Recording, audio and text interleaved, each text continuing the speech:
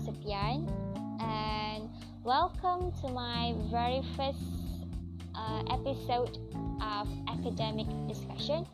Today's topic is about matching questions or matching items.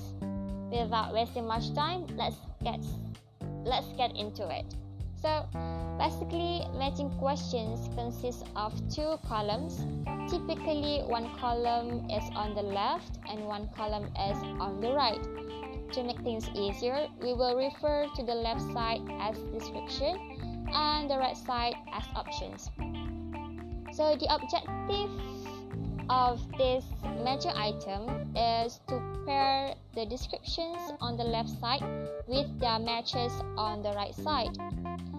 And this question can be created with using text on both sides or a mix of text with media such as images, audio, or video. There are several things that can be used to match. For example, terms and definitions, symbols and names, questions and answers, causes and effects, parts with functions, and principles with situations in which they apply. So, in order for you to create a good matching items, there are a few things that you need to take into consideration. First and foremost, the most important thing is you need to have a very clear direction. Directions should provide a clear basis for matching. Meaning to say, in the directions, you need to specify the basis for matching and whether options can be used more than once. Secondly, you need to ensure that the list of descriptions and the list of options fairly short and homogeneous. They should both fit on the same page. Okay? Title the list to ensure homogeneity and arrange the descriptions and options in some logical order. Because it is a good idea to introduce some sort of order, chronological, numerical, or alphabetical, to your list of options, because this can save the reader time. And next, you need to make sure that all the options are plausible distractors for each description to ensure homogeneity of list. If this is impossible, you are probably including too wide a variety in the exercise. So you need to try 2 or more exercises. For instance, you need to build a separate matching exercises. Alright. Next, the list of descriptions should contain the longer phrases or statements, while the options should consist of short phrases, words, or symbols. Longer statements should be on the left side, and the responses or options should be on the right side. It is because students are used to reading from left to right. Usually, each description in the list should be numbered, and the list of options should be identified by letter. Students usually go through the list several times in answering a matching exercise, and it is easier to remember a names or dates location in a list if it is in some sort of order. And last but not least, you need to include more options than descriptions. If the option list is longer than the description list, it is harder for students to eliminate options. And if the option list is shorter, some options must be used more than once. And you need to always include some options that do not match any of the descriptions, or some that match more than one or both. Okay, so these are the things or suggestions for writing matching items. However, there are also several things that you need to avoid when you are constructing matching question. First thing first, your matching question should not have poor direction. Speaking of directions, it cannot be too brief. Matching directions should specify the basis for matching. The directions should indicate how the matches should be shown.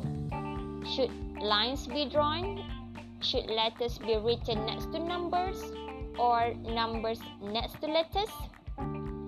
Because if your matching question has poor direction, it can make things difficult for the students to understand on how they are going to do it.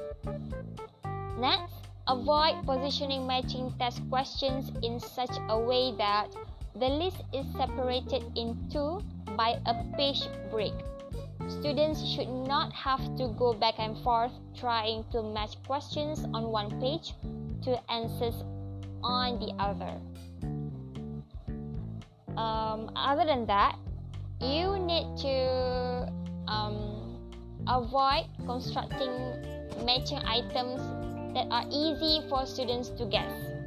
If there are equal numbers of options and descriptions in each column, it increases the chances of guessing correctly through elimination. So to make it better, if there are at least 3 more options than descriptions, the chances of guessing correctly in such a situation are reduced to 1 chance in 4. Alternatively, the instructions for the exercise may be written to indicate that each option may be used more than once. And last but not least, you cannot have too many correct responses in your matching items. Okay? So these are the things that you should avoid doing when you are constructing your matching items. So let's move on to the next topic. Well, I'm going to talk about the advantages or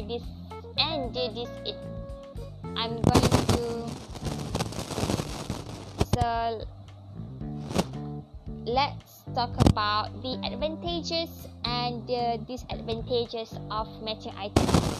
So the advantages of using matching items: it is great for students who have a lower reading level because they don't really have to read a long sentences or a long passage.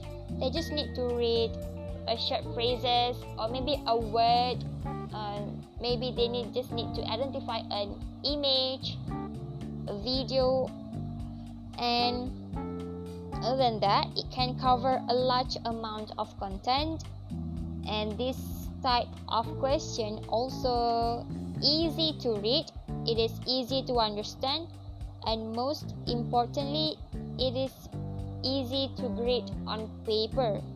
But nowadays, it also can be graded automatically online because there are so many applications and softwares that provide matching items, matching questions, quizzes online.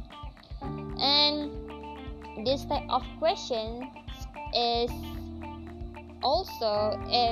more engaging for students because based on my observation, students enjoy doing matching items. And it also can be developed to use with pictures, maps, graphs, images, videos, and also audios. However, there are several disadvantages of using matching items.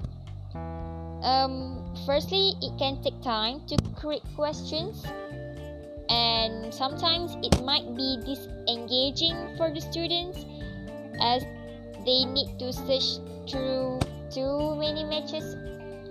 and answering matching questions is time consuming for students.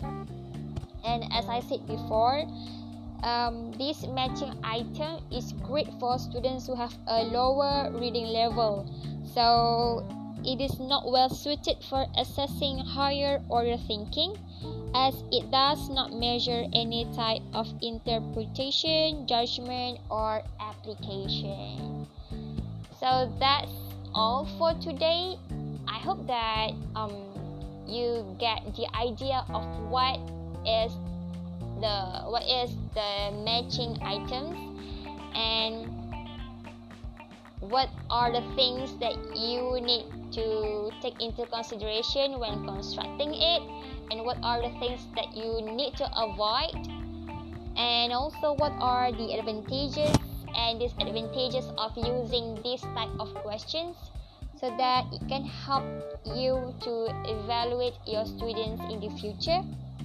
And I hope my very first episode is going to be helpful for you, and I hope that we can meet again soon. So thank you and goodbye.